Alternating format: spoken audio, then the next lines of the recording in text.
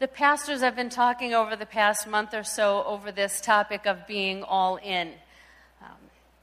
And if you've read the All In Mark Batterson book, you know that the very first chapter of his book, and he loves his vocabulary and he likes to be dramatic sometimes, the very first title of that chapter is called Pack Your Coffin. And normally that kind of phrase and that kind of chapter would turn me off because I'm not really fond of the melodrama. But it was a short chapter, and so I read through it. And it talks about this missionary to an island, the New Hebrides in South Pacific. And this island and this group of islands had this long-standing reputation of eating their missionaries rather than listening to them, which would immediately make it my least favorite place to be called to go. Just saying. But the book names this missionary as A.W. Milne, and he calls him one of the one-way missionaries.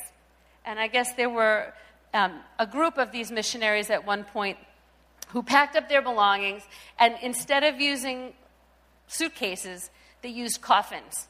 And they bought one-way tickets, and they put all their belongings in there because they weren't coming back. They were all in. They were going one way, wherever God had called them, intending never to return. And that changed the story to me from being melodramatic to one of amazing self-sacrifice, and that life lived all in for Christ in a way that most of us in 21st century America haven't been called to. It was difficult to find out more information about this missionary. It took some digging, and while I was looking, it turned out there was another missionary by the exact same name who left London to go to China as one of the first missionaries in China and began to translate the Bible and do these amazing things. And this is the beauty of learning about these missionaries and these lives that they led and going from one to the next and being so inspired.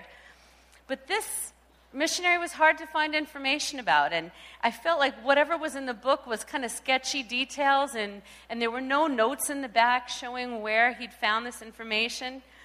So eventually I found that his name was William, and it was actually the son, I think, of the man that Batterson might have been referring to. And he did die after 37 years on that island at the hands of what had been described a deranged island inhabitant. He had worked his whole life there. His parents had worked their whole lives there and had been well respected on this island that had previously had no use for missionaries.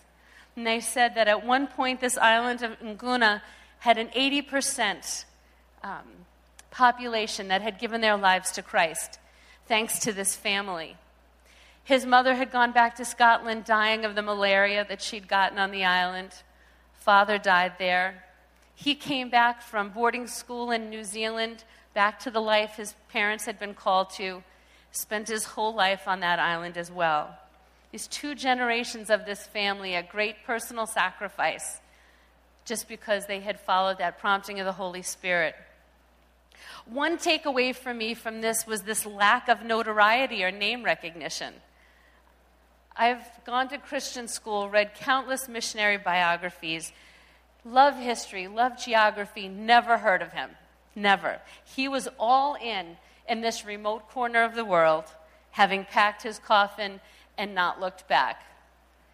Obviously not doing it for notoriety, clearly not for wealth, in a very unsafe place because God called him there. I want to introduce you to a 16-year-old girl named Marina.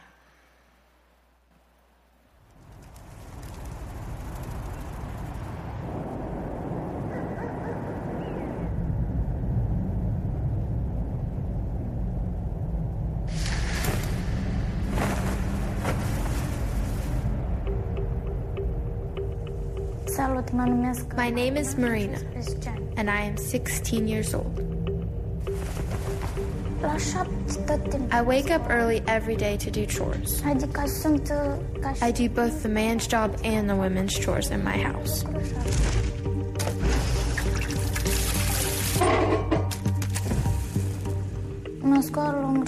I feed and take care of my grandma.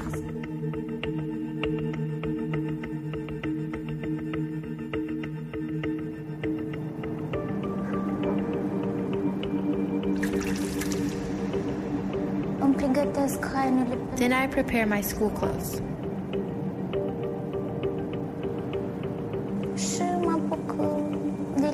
Later, I return and do my homework.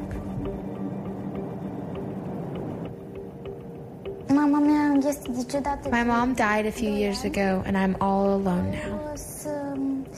I don't have any brothers or sisters. It's just me and my grandmother.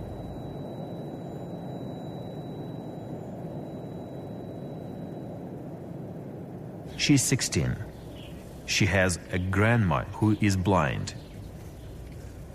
Several years ago, when she was a young child, she received a shoebox.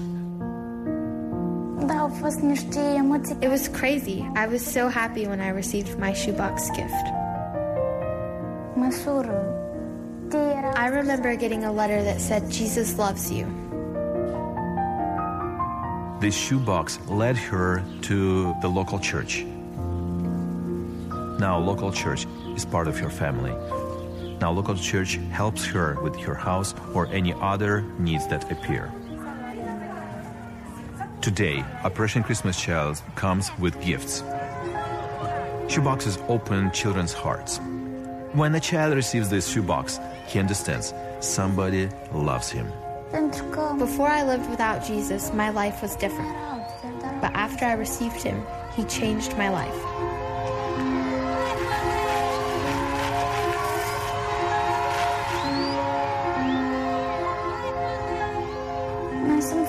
I'm glad that God thinks about me. He wants to take care of me and my family.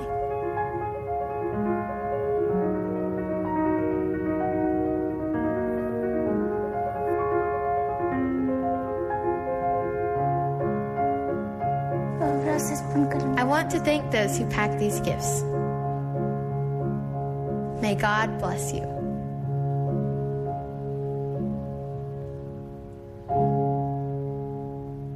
When I watched that for the first time, all I could think of was how depressing her life was, how hopeless, and where could she find her joy? But when you get to the end of that and you see her smile and you see her handing out boxes to others, see her pat and kiss her grandmother's face, see her greeting people inside the church, you know that God has transformed her life. You see that she has hope. You see that the message of the good news changed her life.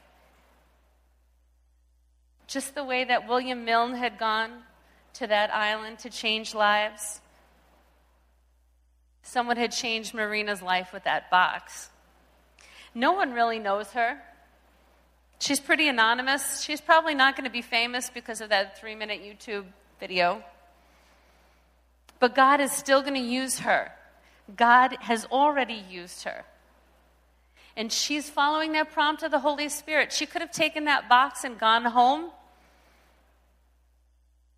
not let it change her at all, not open her heart to the Lord, and yet she let him change her life and follow the promptings of the Holy Spirit. And what God can do with her, we may not know until heaven, because in that corner of the world, wherever she is, in whatever Slavic country that is, God is using her the same way that he used that missionary. If you have your Bibles with me today, we're going to turn to the book of Ruth, pretty early on in the Old Testament there.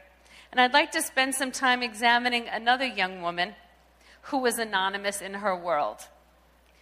But her willingness to pack up her coffin and to be all in changed the lives of countless people in her own lifetime and for generations to come. We are still feeling the effects of those life changes. So Ruth is this fantastic little book of 4 chapters that holds so many messages. You could spend weeks and weeks doing all sorts of sermons and topics about the book of Ruth. And yet we're really focusing on her life and her choices right now. But I really would encourage you to go home and read the whole thing, especially if today is going to be one of the first times that you are becoming familiar with her and her story. There's no certainty as to who wrote the book. It was written about the time of the Judges, about 1,300 years before Christ was born, and about 200 years before King David was born. And so basically what had happened in this story was you have the people of Israel who during this time period continuously would walk away from God. And continuously God would have to bring judgment on them and punish them to get them to turn around and repent and come back. And it was this vicious cycle. And perhaps during one of these cycles, this famine comes on the land. And again, for some place where in most of our houses, having a food shortage means all the good snacks and cereal is gone. We don't have any understanding. There might be some of you who have a real understanding of what happens when there's not enough rain, or there's not enough sun, or there's too much rain, or something happens and you can't grow enough food. But in this world, there was this man named Elimelech and his wife Naomi, and they had 2 sons. And there was a famine. And for some reason, instead of staying where he was in Bethlehem, and in some of the studies and the translations, it looked like something about that area where they were, it was almost like the breadbasket of the area. So when famine came to Bethlehem, you knew it was bad. But instead of staying with the rest of his countrymen, for some reason, Elimelech takes his family and goes to Moab. And of all the places they could have gone, the Israelites hated the Moabites. And if you want to look back later on your own, the story of how the country and the people of Moab came to be was one of an incestuous relationship between Abraham's nephew Lot and one of his daughters. And this was a country that Israel hated and was at odds with all the time. And why he chose to take his family there, we don't know. But they go, they find daughters among the Moabite women. Again, not God's choice. God wanted these Israelites to have Israelite wives and to stay within the country. No idea why. Naomi's husband dies. The boys die. Now Naomi's got 2 daughter-in-laws from this country. No grandsons, no husband, nothing. So she's ready to go home. She's broken. She feels like God has punished her for these things that have gone on, and she's just going to go home, a broken woman. And so that's where we pick up in Ruth chapter 1, and I'm going to read those verses to you. So if you have it, it's verses 11 through 18. It says, "But Naomi said, 'Return home, my daughters. Why would you come with me? Am I going to have any more sons who could become your husbands? Return home, my daughters. I am too old to have another husband, even if I thought there was still hope for me. Even if I had a husband tonight and another, then gave birth to sons, would you wait until they grew up? Would you remain unmarried for them? No, my daughters. It is more bitter for me than for you, because the Lord's hand has gone out against me.' At this they wept again. Then Orpah kissed her mother-in-law goodbye, but Ruth clung to her. 'Look,' said Naomi, 'your sister-in-law is going back to her people and her gods. Go back with her.' But Ruth replied, 'Don't urge me to leave you or to turn back from you.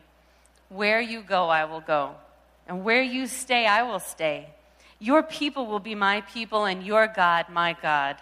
Where you die, I will die, and there I will be buried.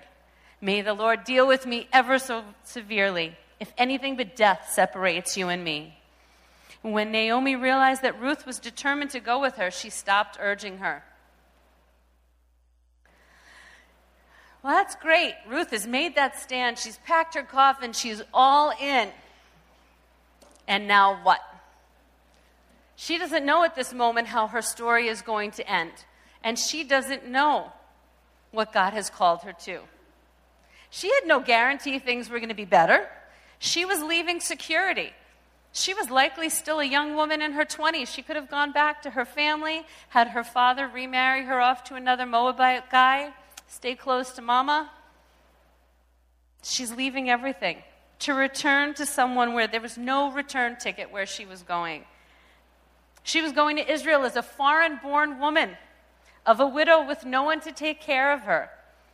No money, destitute, hoping to live off the charity of distant relatives. And that wasn't much of a bright future for this young woman. You begin to see a theme in the people that we're looking at today. Why did she do it? Naomi wasn't pressuring her. The Bible doesn't indicate that anything was pressuring her. Just her love for Naomi and the inner knowledge that this is what she was supposed to do. It was the Holy Spirit letting her know that this is what she was supposed to do. And a couple of things stand out from this story that I wanted to point out. That the hand of God, we see the hand of God so many places in our lives. Sometimes we don't see it until later. Sometimes you see it coming. Sometimes you have to wait until that chapter of the story is over to look back and realize where God's hand was. So just thinking about the story of Ruth quickly, number one, had it not been for that famine, that whole family would never have been in Moab. There's no reason for them to have traveled. Why Moab? No Moab, no Ruth. Good thing the famine came along. Well, when they come back, Ruth is left to, the only way that she could survive and feed Naomi and herself was to go during these times of harvest behind the people who were getting the grain, the barley, the wheat, whatever it was, and pick up what was left on the ground and be able to make that into bread. And that was what was supposed to happen in the culture at the time, that people who own these fields were supposed to leave that out. But she just happened to end up in Boaz's field, who just happened to be related to Naomi's family, who just happened to be a really good guy, who protected her, who told his servants to leave extra food for her, who invited her to come and sit at his table for lunch each day, and made sure that this woman, who could have been very vulnerable with no one to protect her, was protected and taken care of. Good thing she just happened to be in his field. And then, as only a Jewish mother-in-law could do, Naomi gets involved, trying to push Ruth and Boaz together. And if you read that chapter on your own, to us in the 21st century, they're very questionable means of doing this. I don't think there's a mother in this room who would tell their daughter to go in the middle of the night after a party and go lay down on the ground at the feet of this man who may or may not be interested in her and put a blanket over her. In no way, shape, or form does that sound like really good maternal advice. But I understand that it was more the custom at the time. But still, that could have gone really badly, but it didn't. The legal proceedings that followed, yes, Boaz was interested, but there was somebody else closer. Again, all of this, nothing like what suburban Boston life looks like, but Naomi's family had property, and so Ruth came with property. Well, this closer relative wanted the property, but he didn't want another wife. Apparently, he was all set in that department. He could have changed his mind. He could have stepped up and said, sure, I'll take her along with the property. But he didn't. So Boaz was able to do that. Good thing that guy wasn't interested. And finally, this woman had been married for 10 years with no children, marries Boaz and immediately has a child. The hand of God all the way through this story, none of which Ruth could have seen when on the road, when her mother-in-law is saying, go back, there's nothing for you. She said, no, I'm going, and I'm not looking back.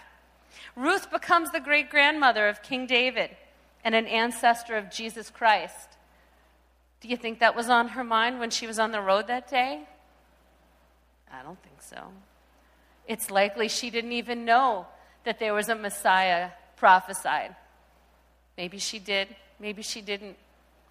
She becomes the ancestor.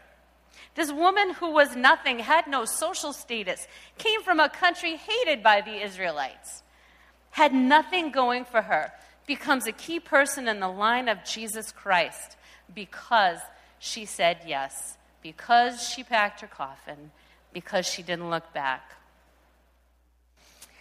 So, another character in the Old Testament I wanted to talk about, and if you haven't realized by now, I love the stories of the Old Testament. I love the people. They are real people. They are people who mess up in really big ways sometimes, and they trust God and do amazing things, and God put them there. They are not stories. We do not believe they are stories. These were people who lived and breathed and loved God and served God and messed up. And God put them all there for us. And so one of those individuals was Elisha, the prophet. So Elisha was this wealthy farmer's son.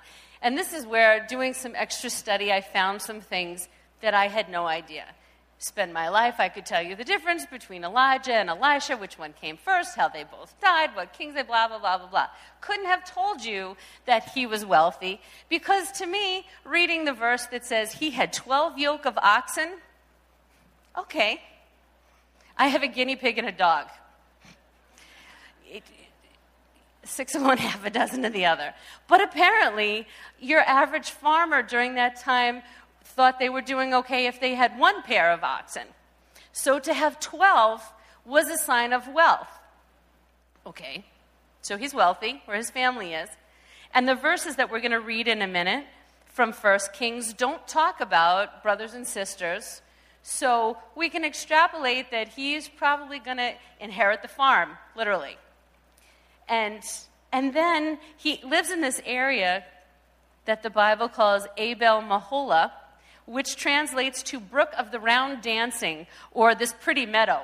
Okay, so he lives in a pretty place on a farm with lots of money, which I guess in those days that sets him up pretty well for life. So this is where we are. If you have, again, your Bibles, if you want to turn to 1 Kings chapter 19, we're going to catch up as Elijah introduces himself to Elisha for the first time.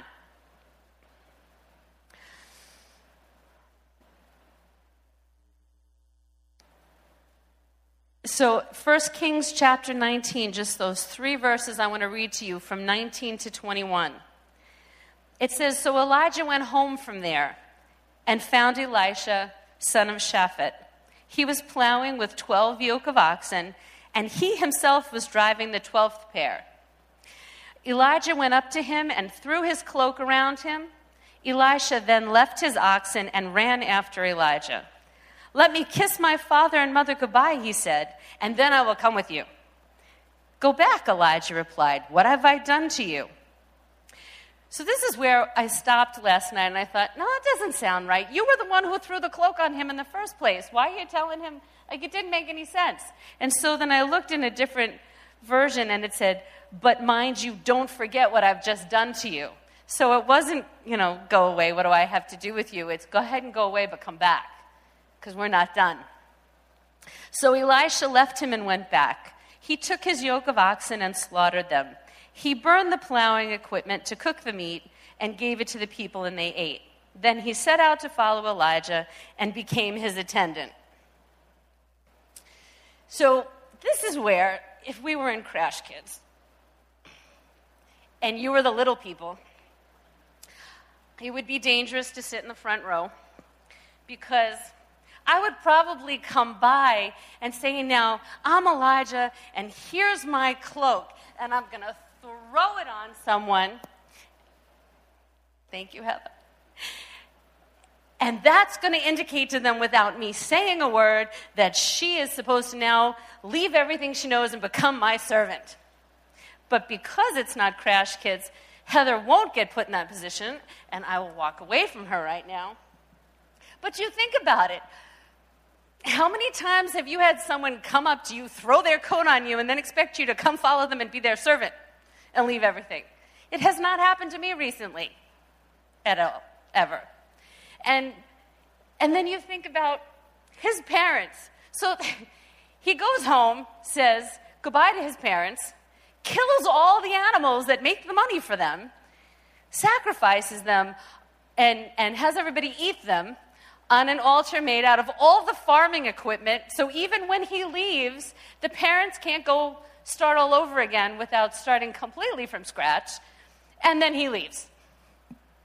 You wonder what his parents thought about that. I wonder what his parents thought about that. You think God hopefully gave them some special grace, because I'm not sure I would have been really thrilled at that point. Now, maybe because it was Elijah, and maybe because he had been this powerful prophet for so long, there was this unbelievable joy in his parents' heart that this amazing prophet had chosen their son to be with him. But you don't know. You think about those things.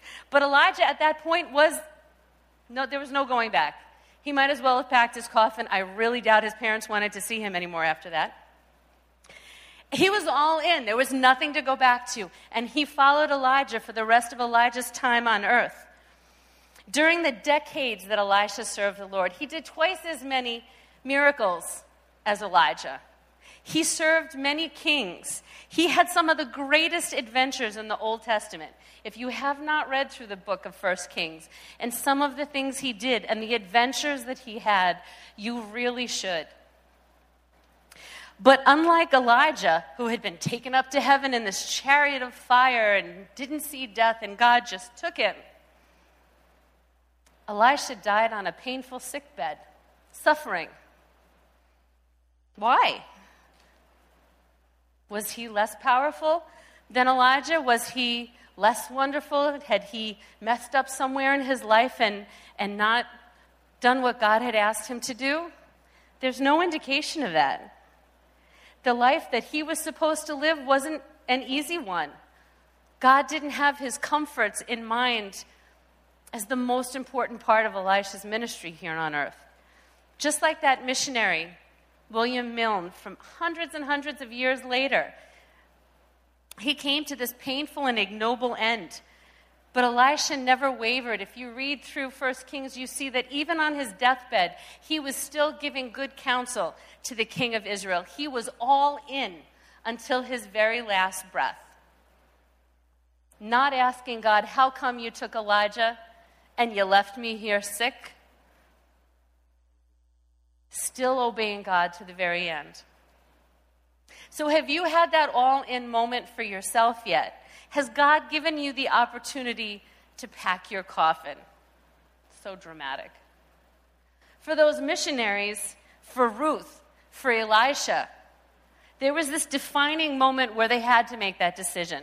When that missionary stepped on the ship, when Ruth decided to walk with Naomi instead of away from her, when Elisha decided to sacrifice his oxen and walk away instead of saying, no thanks, here's your cloak back.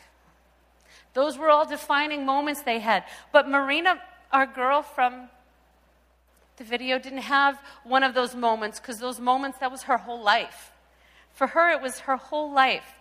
But she had that moment where she could decide, I am going to accept Jesus as my Savior and not wallow and not live in this place that I'm in, but believe that God has something else.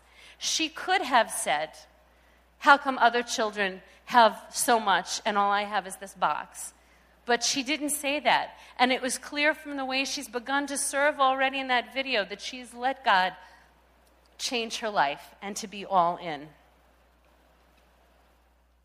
Have you lived for years in circumstances where you think you're prevented from serving God?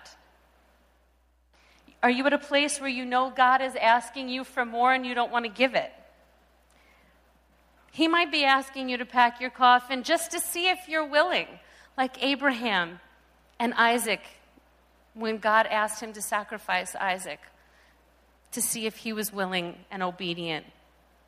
He could be getting ready to send you to places you never imagined to do these radical things. Or he could just be wanting you to say yes to him right now because he has things for you to do right here. I said yes to God many years ago as a little girl growing up in a church like this. If you're a church child yourself, you know you get saved about 58 times. Every time there's a kids' crusade, Vacation Bible School, every time a new pastor comes or there's a special speaker, you go to camp. You say a lot of things to God that you mean, but you don't understand maybe. Like, yes, I'm all yours. Do with me what you want. I said them and I meant them. But a lot of times I think I thought I knew what I was saying yes to. And you know that saying no to God is unproductive and foolish, right? If you haven't read the book of Jonah, just read it. Saying no to God, not so helpful. But I think that when you say yes, you don't always know what you're saying yes to. Ruth didn't know what she was saying yes to. I do think I have so much respect for that missionary because he knew what he was saying yes to, because he had grown up on that island with his father and with that tribe and with those people. And he went back. He knew what he was saying yes to. Elisha didn't know what kind of life he was saying yes to.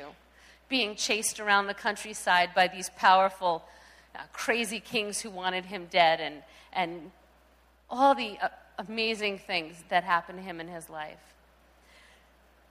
So any number of years ago, when I was in between work, and I've told this story before, but I think last night I realized there was a new dimension to it.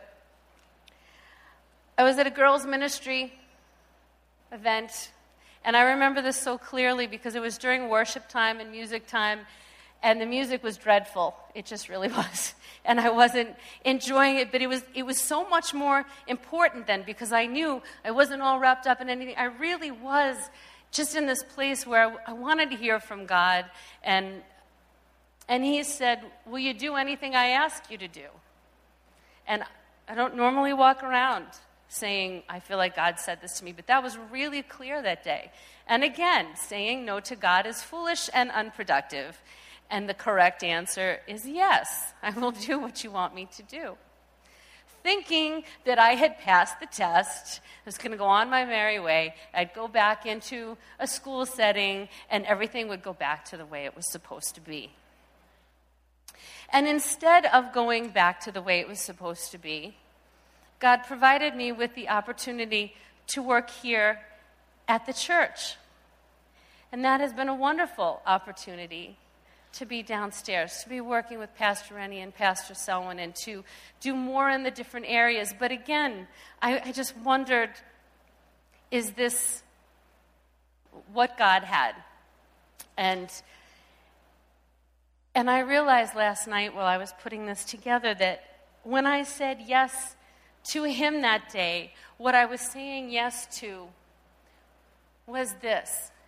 Where I'm standing right now, none of those years, none of those times as a little girl when I said yes to God, or when I was preparing to do things I thought he wanted me to do, none of them included standing on a platform, speaking on a Sunday morning with a microphone in my hand. And God has truly called me to the little people. He really has. But these opportunities that I get to come up here and do this, and this new life, this new change, this new shift, I didn't know I was saying yes to that. Would have scared me to death. But that's what I was saying yes to. God hasn't asked me to pack a coffin the way these people have, but when you say yes, there's no going back. It is a one-way ticket forward to following what God wants you to do. And so I want to encourage you today to answer his call on your life. It does not have to be dramatic. But he is God, your Father, and he wants to speak to you all the time, so much more than we stop and listen. What has he been saying to you that you don't want to hear? Or what has he been saying to you that you do want to hear and you don't know what to do about it? And how can you go forward from today, helping those people like Marina around you who have nothing and no one and are learning to trust God? Today, God might be calling you to go outside and sponsor people for the walk, and I hope you do. I actually don't think you need to be called to do that. I think that's part of what we need to do in support of this project that we've been working on for so long.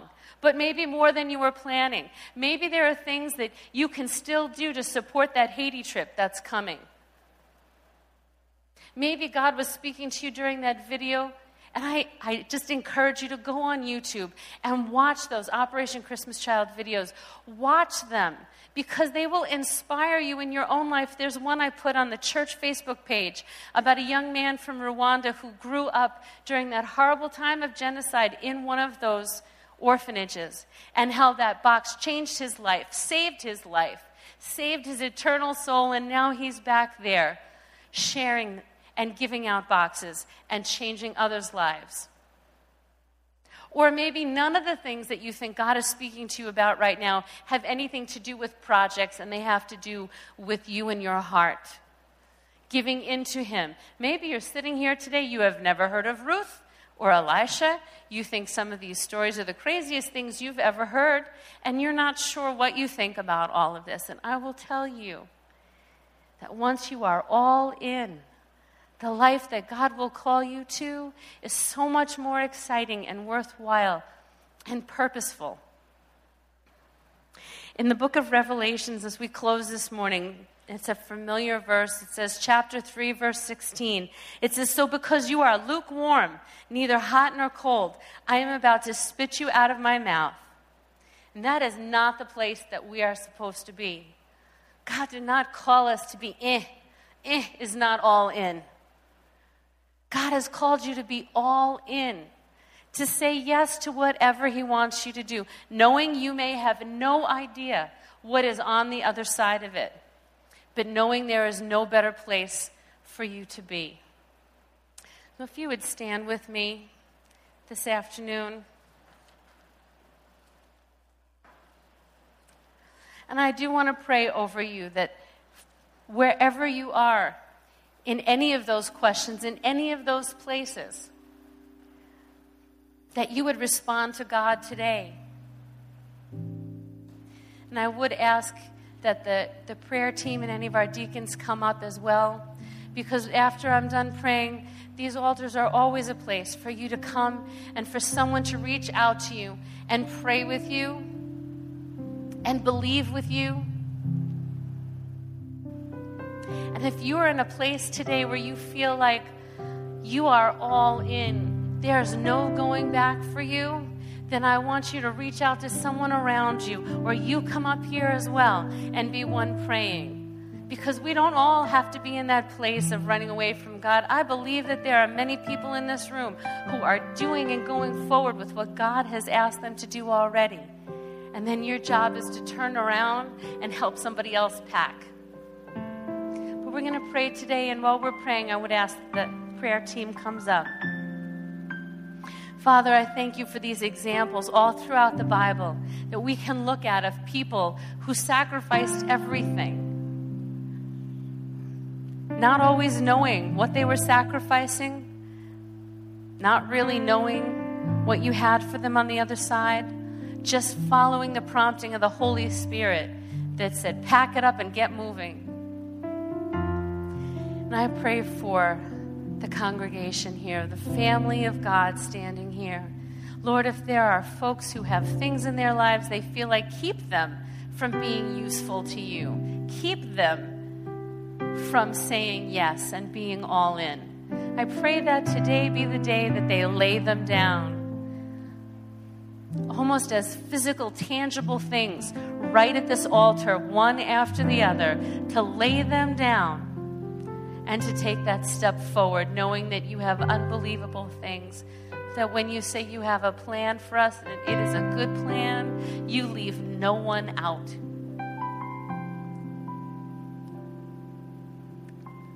Call us to great things. We're ready. We are all in. We thank you for this, Lord Jesus, in your precious name.